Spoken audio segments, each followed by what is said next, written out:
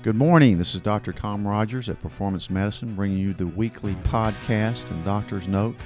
We've got a great one today because I have a special guest. We're going to learn all about the COVID-19 straight from an ER doc that's been serving in New York City at the epicenter of the viral outbreak. Dr. Brock Blankenship. He's an emergency room doctor in Abington, Virginia.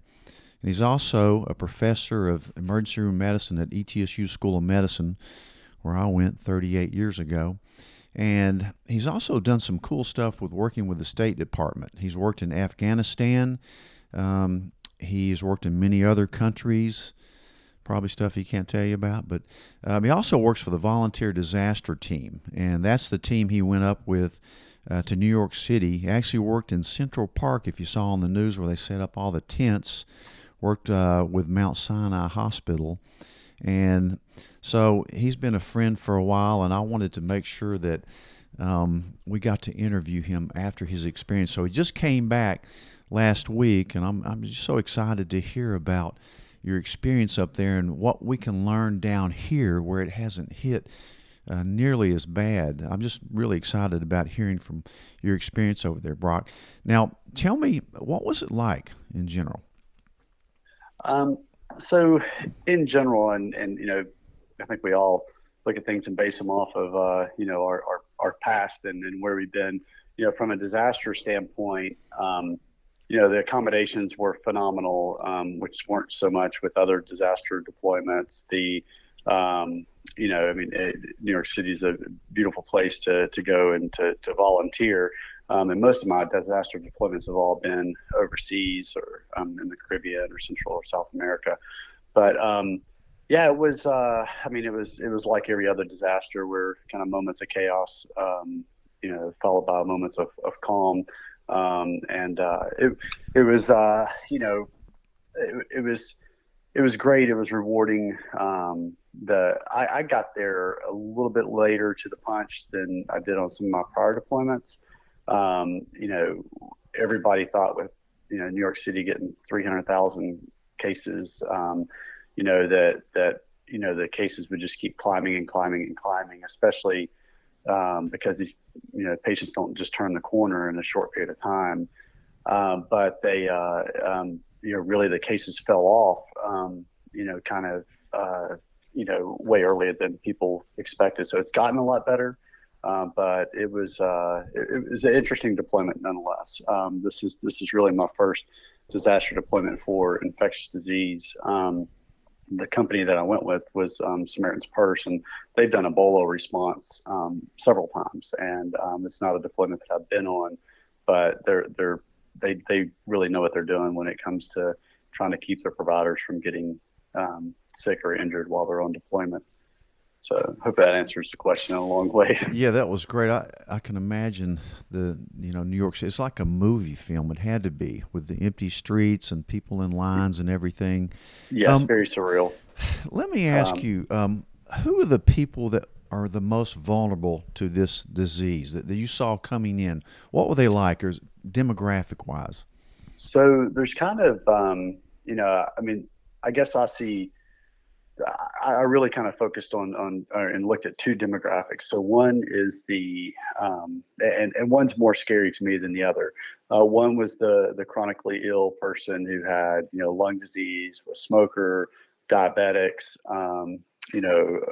more of the extremes of overweight. Those are definitely the highest risk patients, and those are the ones that are having the worst outcomes. And then there's a kind of a subgroup of patients that are kind of the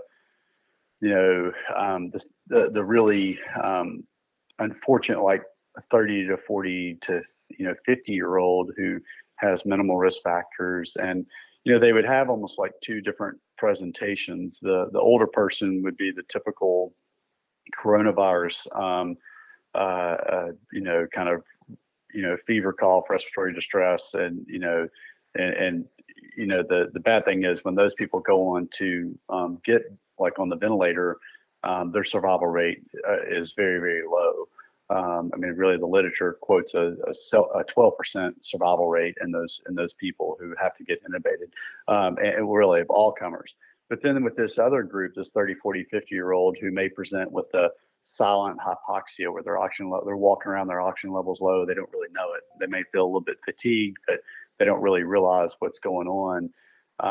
Those people a lot of times are having like kind of thromboembolic events, or they're having blood clots in their lungs, and so those are the ones that are kind of scarier because they're not the typical, and they show up and they look good. They're not having air hunger, they're not having anything else. Just their oxygen levels low, and it's coronavirus driving blood clots and or some of the other process that happens with the lungs with coronavirus. This is interesting because it's really not typical.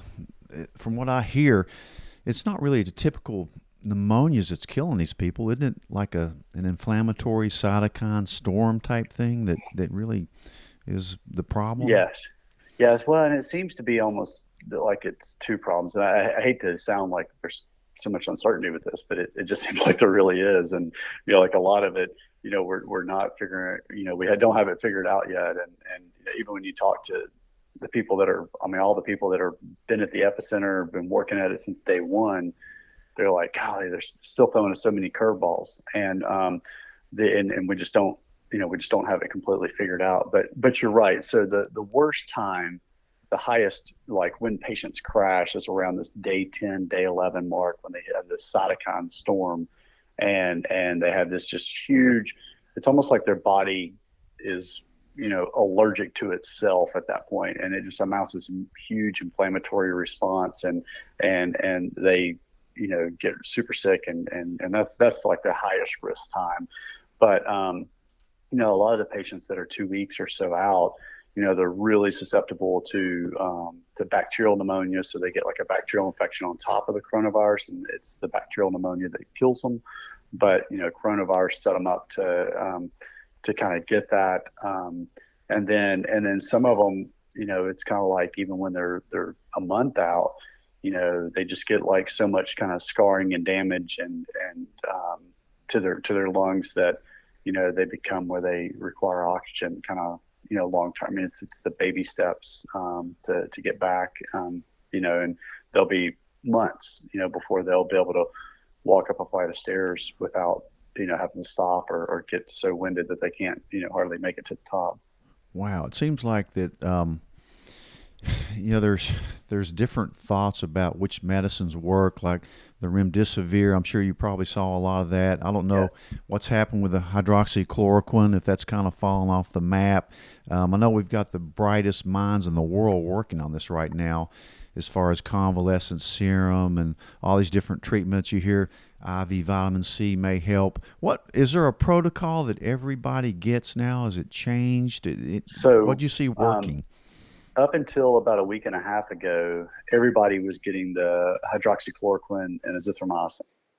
And I hate it for patients right now as much as I hate it for providers, because I mean, really, it's almost like, and I don't know if it's the people throwing their political spin on things, or people just wanting to blame somebody or look for. I mean, and it's just in the medical community trying to search so hard for like the answer, but you hear all the conflicting information, and people are really kind of like, well, I don't know what to do. So I'm either going to be, paralysis, by analysis, where they just do nothing, or they, live in fear because there's these unknowns. But I think right now what they're saying is the remdesivir has the most promise. Now, up until just like last week, it has been only been available in clinical trials, and it's from what I understand quite expensive.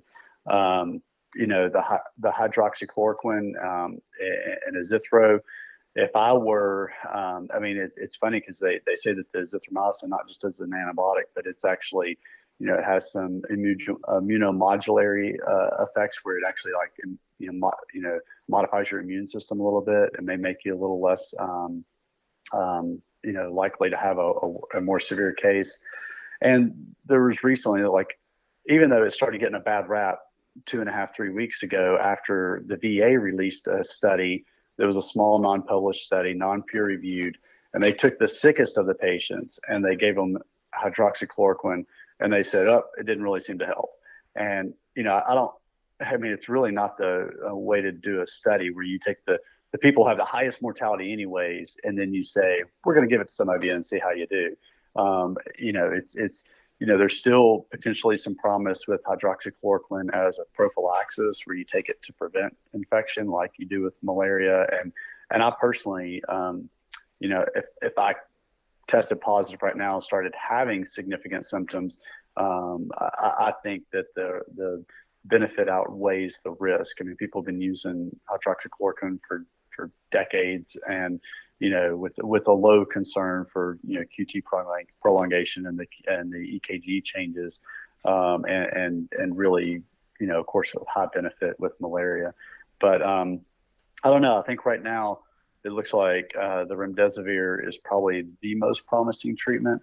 But you're right. There's still very little treatment options, and that's why as the states get back going again, I think we almost have to open things up because of the economy, and I mean, even to save healthcare. I mean, right now people are scared to go to the hospital, and people can't get their elective knee surgery so they can get back and run again, or their elective or semi-elective gallbladder surgery so they can live without pain and eat. And I think we've got to get the country back open. But if you're one of those high-risk individuals, you really need to proceed with caution. I agree with you 100%. If I came down with it or symptoms and got sick, maybe tested positive, I would definitely put myself on azithromycin and hydroxychloroquine. There's just so many good things that you see about it. And my dad was an old-timey physician, and he told me something I'll always remember, and that was, when you're not sure about something, what to do, he goes, do something. And I think that's doing something with very little risk. It's been overplayed with the media. I think it's turned political with that. Of course, if you could get the remdesivir, you would do it, but that's expensive. I think it's IV. You're going to have to be in a hospital. What you want to do is not go in the hospital with this thing. Is that right? Yes, well, 100%. And the hospitals have gotten smarter with their treatment protocols and stuff like that too. I think you could probably go in the hospital now safer than what you could have 2 weeks ago and get appropriate treatment. But I think it's the remdesivir is probably for the person who has to get hospitalized, who's on 2 to 4 liters of oxygen, trying not to get to 6, 8, 10 liters of oxygen and then intubated. And so and we don't know. I mean, if you went on it early, you may be if you did fail treatment, then it may not help you when you get to that latter stage when you really need it. I am still a fan of the vitamin C, and I'll tell you, I really was. I feel like I got lucky. The hotel I was staying in, they had in the lobby, they were giving away these free elderberry shots, and they tasted horrible. But it was one of these things that but it was like in the morning, it was just so bitter. But I did an elderberry shot twice a day when I was going in and out of the hotel. And with our prior deployments, we were staying in the tents, same tents we worked in, we would stay in as well. And staying on a cot is not nearly as comfortable as the hotel I was staying in, which just happened to be, I think they donated the rooms, but it was the Algonquin, which is like the oldest hotel in New York City, like 1902, right outside of Times Square. So it was like, this is great, from a hotel standpoint. But anyways, they had elderberry shots. So I did the elderberry, I did zinc, I did vitamin C, and I took vitamin D as well. But I think the zinc, the elderberry, and vitamin C are, the best things I could do to prepare my immune system for the, what if, I got exposed to some of the virus. We all know that, with any infection, there's kind of a minimum amount needed to inoculate you. So if just one of those viruses hits any of our nasal passage or our mouth, we're unlikely to get infected by it. But there's a certain number of those, and I think that the elderberry, the vitamin C, and the zinc kind of helps it increase that dose that's required to get you infected. And so, and then prepares your immune system for if you do get infected as well. I agree 100%. Of course, I'm a huge vitamin fan. Been on high dose of vitamin D and C. I doubled my doses about 2 months ago. And, of course, for years we've given IV vitamin C in our offices. And, a lot of stuff is off label, but I've never seen anything turn around things more than a good dose of intravenous vitamin C. I think I would beg for that if I had to go to the hospital, if they would give it to me. It works as a great anti-inflammatory thing for almost everything. And as a matter of fact, it's been proven to work for bacteremia, septic shock. So definitely vitamin C intravenously is a great thing to get. We used to use it for, renal, basically to try to prevent renal failure in patients that got, IV contrast, for a CT scan. If they already had some renal dysfunction, we'd use it for its, basically just its ability, its antioxidant properties that, kind of clean up and scavenge all those free radicals. And I agree with you completely. I think vitamin C is way understudied and way under, recommended, and probably because it's not one of the big pharma drugs, that they can charge an arm and a leg for. I know it's cheap. It's dirt cheap. I guess Linus Pauling knew what he was talking about. I also saw a report a couple days ago that when they measured the vitamin D levels at baseline when these patients came in, the ones that had a good high vitamin D level did a lot better than the ones that had a low vitamin D level, which is almost everybody if you're not taking supplemental vitamin D. So that's definitely. I can believe that. I took vitamin D as well. If I had to recommend a cocktail, it would be like the very next, vitamin supplement, and it's what I took. So, but it's one that I know we're all kind of deficient in, and I think that's if you came in and if you're diabetic and you come in with coronavirus and your sugars are well controlled and you have a good diet and you're exercising and you're doing stuff right to take care of your body, I think you still fall in that lower risk category almost. We're still treated like a higher risk category because you have the diabetes, but different than if you're diabetic and you're overweight and you don't eat well and your sugars are normally 250, it's like those people have a bad outcome. And I think, so the best thing we can do instead of, flipping back and forth between Fox and CNN just to try to make you panic, I think the best thing you can do is prepare yourself for a good outcome if and when you get it. If we're going to be just kind of free flowing back and trying to do everything that, that we do. And so I'm on the backside of New York right now. So, I don't go around my family right now without even wearing a mask. So and we can talk more if you want to about the mixed signals from the Surgeon General and the CDC on do you wear a mask and do mask help? Excuse me. But what do you think? So well, and we're basically, when we leave out for this infectious disease deployment, we basically say on the tail end of this, we've got to quarantine for 2 weeks. And I do. I think it's ridiculous when people say that masks don't help. And there's literature to say that if I had the flu, and I've got 5 members in my household, if I have the flu and everybody wore a mask in the house, the risk of me spreading to somebody else goes down by 300%. But if nobody's wearing a mask, then the risk is very likely that I'll get at least 2 or 3 of those people infected. I think, it's funny if you read the Surgeon General's comments, and of course we're only seeing the little soundbite. What he says is that if you don't know how to take it off and put it on right, and then you're going to, expose yourself to increased risk of infection. And I saw there's one of the guys one of the volunteers who's helping us in New York, and I noticed that his mask was kind of, it's like he needed to retire this thing like 3 days prior. And I'm like, now that's probably not ideal. But, if you're not infected and you're not hanging out around people who are known to be infected, you can reuse these masks and you can reuse them smartly. And if the mask is sold or if it's been heavily contaminated around people who are infected, then it needs to be discarded. But, we wouldn't dream of going into our coronavirus wards or the ICU or our step down area without a mask on. You wouldn't dream it. You would 100% get infected. And so to say that it's not needed when, people are out and if people aren't social. Now, I do think social distancing is more key. And I think that's why we haven't seen a lot more cities pop up with as big hotspots. But the Surgeon General saying, if you don't know how to wear a mask properly, you shouldn't wear it. It's almost like saying you shouldn't exercise because you may hurt yourself exercising. That's a great correlation. I know I've changed my opinion on using a mask 100% since this thing has developed. I know when I go to the grocery store or out or with patients, I'm wearing a mask. And I also wear my glasses because I think a lot of it could get in your eyes. So I've always been a hand cleaner and Purell and all this, but you're right about the mask. I think that's one reason that we haven't had it so bad around here. People really kind of taking responsibility around, I think.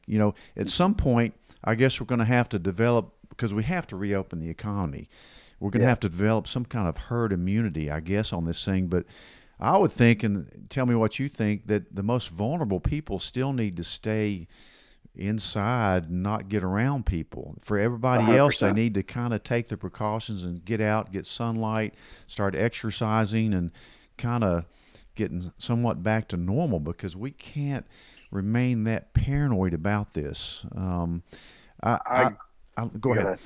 I agree 100%. I think we've got it. And I think we all have to look at, just like how the states should be looking at, Atlanta is different than, rural, Georgia and the Appalachia, region, just like we're different than Richmond and Roanoke and even DC Fredericksburg area.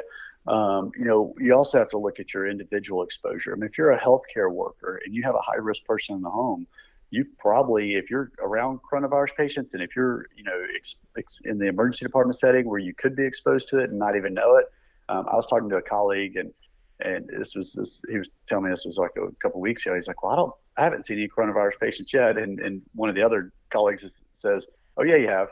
You just didn't know it. It's seen you. You haven't seen it, but it's seen you. That's it was a patient who tested positive later. Like you saw him on one day and they went out with a negative test or whatever. And then, the next day they turned positive, and our treatment protocols now are 2 of the tests instead of just 1 to try to be closer to ensuring that somebody definitely doesn't have infection if they're a high risk individual or have high risk family members.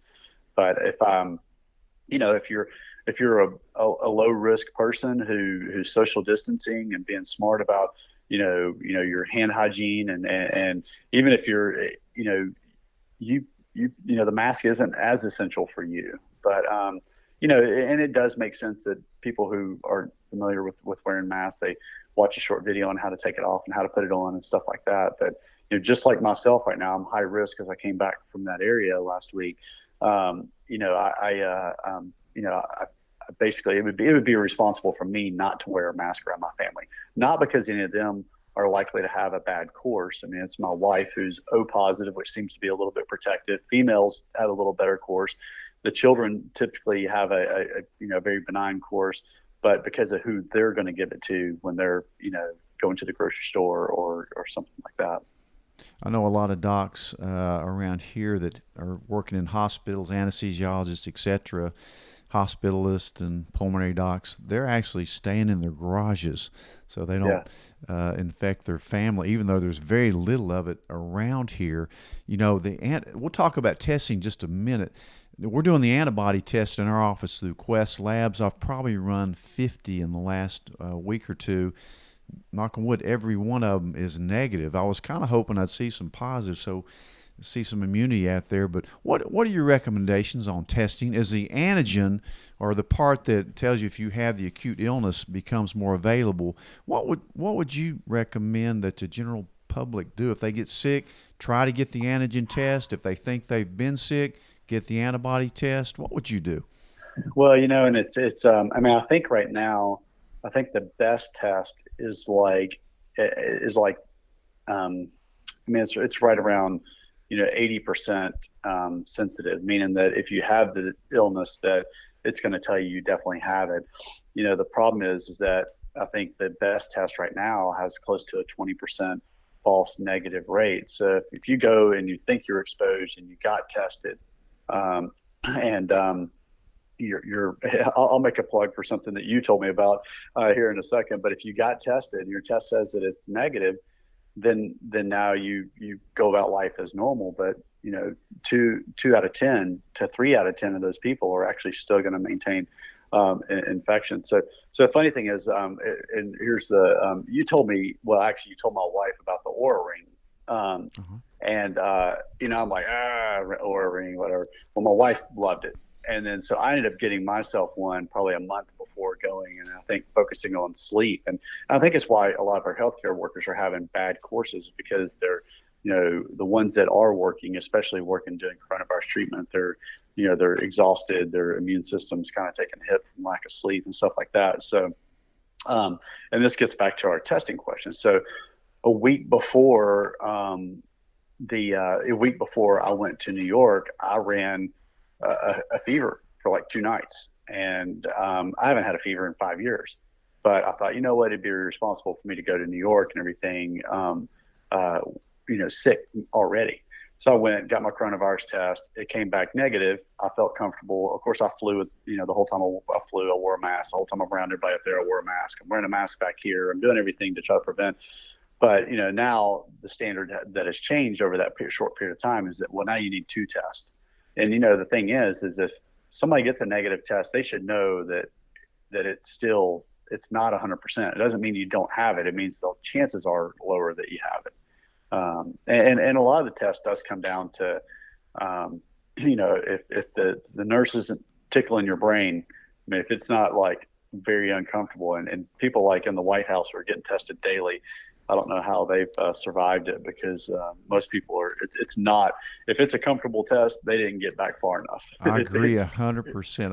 I've talked to some people who had the test where they left the swab in about 5 seconds, didn't put it way back. I know when we check in our office, the flu test, the flu swab, which is the same basic thing, it's painful. People, I mean, they cry almost over it. It's a very painful test. Yeah, when I saw that about the daily testing at the White House, I'm going, they're not getting that test every day. There's nobody in the world that would want that. No, they'd be like calling in sick just so they could get a day off of the test. But well, so I hope that helps. I mean, I know you're talking about the, kind of which test. I think we're still, a couple months away from like the perfect test. And, and so, I mean, I've even seen some ER doctors, I mean, they're pushing that, the ER does not maintain, especially the rapid test. And, I mean, it's only for like patients that need to be hospitalized and stuff like that. And I don't know if they're doing that more to try to keep the flow of those patients going through the drive-through clinics and the outpatient setting. So that way you don't have people just coming in who don't need hospitalization, and people who are going to go home anyways just to come in to get tested and expose more people who are showing up with their, immune compromised state, or they're showing up with other illnesses, and now they're picking up coronavirus in the waiting rooms. So I think right now, if I spiked a fever today, and so the great thing about the Oura Ring is that, so we have to do 2-week temperature logs. So I'm 5 days into my 14-day daily temperature log. I'm like, well, I'm checking mine when I go to sleep. I'm checking it when I wake up, because this Oura Ring tracks my temperature all the way through the night. Yeah. And, it tells me if I'm, there should be a mild variation, but it shouldn't be to the point where you're running a fever. So I've recommended it to probably a half dozen people or a dozen people in New York, because I'm like, this thing's great. I'm like real time. When we were there, we would even every other day have to check our pulse ox, which, you can get a pulse ox for $40 at CVS or Walgreens. And I've got one at home, but, while I was there, every 2 days, everybody had to check their pulse ox, because we were seeing these people that were showing up with, the silent hypoxemia, where they were, no other symptoms, just their oxygen levels low. And that was, and some of these people would walk in with pulse oxes of, 80%, 70, wow. 75%, really low. And they're not even having the air hunger and everything like you would expect. That is really interesting. That's what I've heard. And that's a good reason to have a pulse ox. I sure have one here and of course, all the offices. But We've learned a lot about this thing. We still don't know everything, but I think we've come a long way. I'm optimistic that things are kind of going to get back to semi-normal. I think certain things won't ever get back the same in a good way, because people will learn that you need to take care of yourself to prevent you getting sick from these things. Because in America, as you know, we're an obese country. We're very out of shape. As a matter of fact, the reason I formed performance medicine 18 years ago is because after practicing medicine for previous 18 years and doing things the standard way, I realized I wasn't really helping people. People were still getting more obese, on more medications, and half of my practice is really dedicated to fight obesity, because when you look at the demographics of this coronavirus and almost every other illness that we see, including cancer, heart disease, diabetes, it's obesity mediated. And even with this thing, if you look at the demographics and on TV, the people that are dying of this, it seems to me that about 90% of them are almost morbidly obese. So the lesson in this thing going forward is to start taking care of yourself. Taking the right supplements, eat right, exercise, sleep, do all these things that you should be doing anyway. So I hope we learn a lot of lessons from this thing. This has been an amazing little talk here, and Brock, I really appreciate you coming on, and we appreciate your service to going up there and volunteering and working with our country. I mean, guys like you are really the heroes of this country, and I hope, I certainly appreciate you, and I know everybody else does too. And just thank you so much for not only coming on here today and talking with me about your experience in New York City. This has been just a phenomenal talk and gateway for me to talk to other people about this and learn. So let's keep talking, and maybe we'll, in a month or so, we'll do another one and see where we are, because we want to prevent this second wave from coming and take some reasonable precautions against it. But common sense always trumps over anything else, I think. And yeah, I agree completely. And the only other thing I would add, that how we're changing as a country, and I think something that your patients should know too, is that, I think a year ago we all would have not really felt that comfortable using like telehealth services, but now I think that's going to be, why go to the doctor if they're, if it can be handled over the phone, why? And it needs to be, you have to make your money when you're, if you're doing telehealth services, but patients can get high quality care, while they're looking at you on FaceTime or whatever, method that you use. But things like that, I think now start to feel more normal, because, if I don't have to go, if I'm not doing a wellness check where, you need to listen to my heart and lungs and this and that, I've got a call for a sore throat, or need some recommendations for weight or sleep or fatigue or something like that. So I think some of these changes are changing in a good way. And, I thought I'd definitely mention that. But no, thank you for having me. I really appreciate it. And certainly in a month we could talk more and see where things are kind of going. Brock, I agree 100%. We've been doing telemedicine for years now, and I think it is the wave of the future. It's more convenient. It's less costly. It doesn't take you out of your home or workplace. A lot of stuff can be treated over the phone. I think a lot of things will change with this, because docs, as you know, are so paranoid about getting sued or coding the thing right. Medicine has become big business, and it's been run not by the doctors, but it's been run by insurance companies, government, and even sometimes pharmaceutical companies. But anyway, so I like the grassroots thoughts about, how to take care of yourself. As doctors, we're really coaches. We're trying to coach you on learning how to take care of yourself, and that's been our focus at Performance Medicine for years, and I hope it'll continue. I know it will continue. But thank you so much, Brock, and we'll talk in a month or so. I look forward to talking to you personally, and just stay safe. Enjoy your quarantine. Learn how to play guitar. Learn how to build a deck, or put a jigsaw puzzle together, something like that, which I have one right here. We've already worked out two. And just remember, keep life simple and enjoy yourself and stay healthy. Thanks a lot, Brock. Great. Thank you so much, Dr. Rogers. Okay, bye-bye. Bye-bye.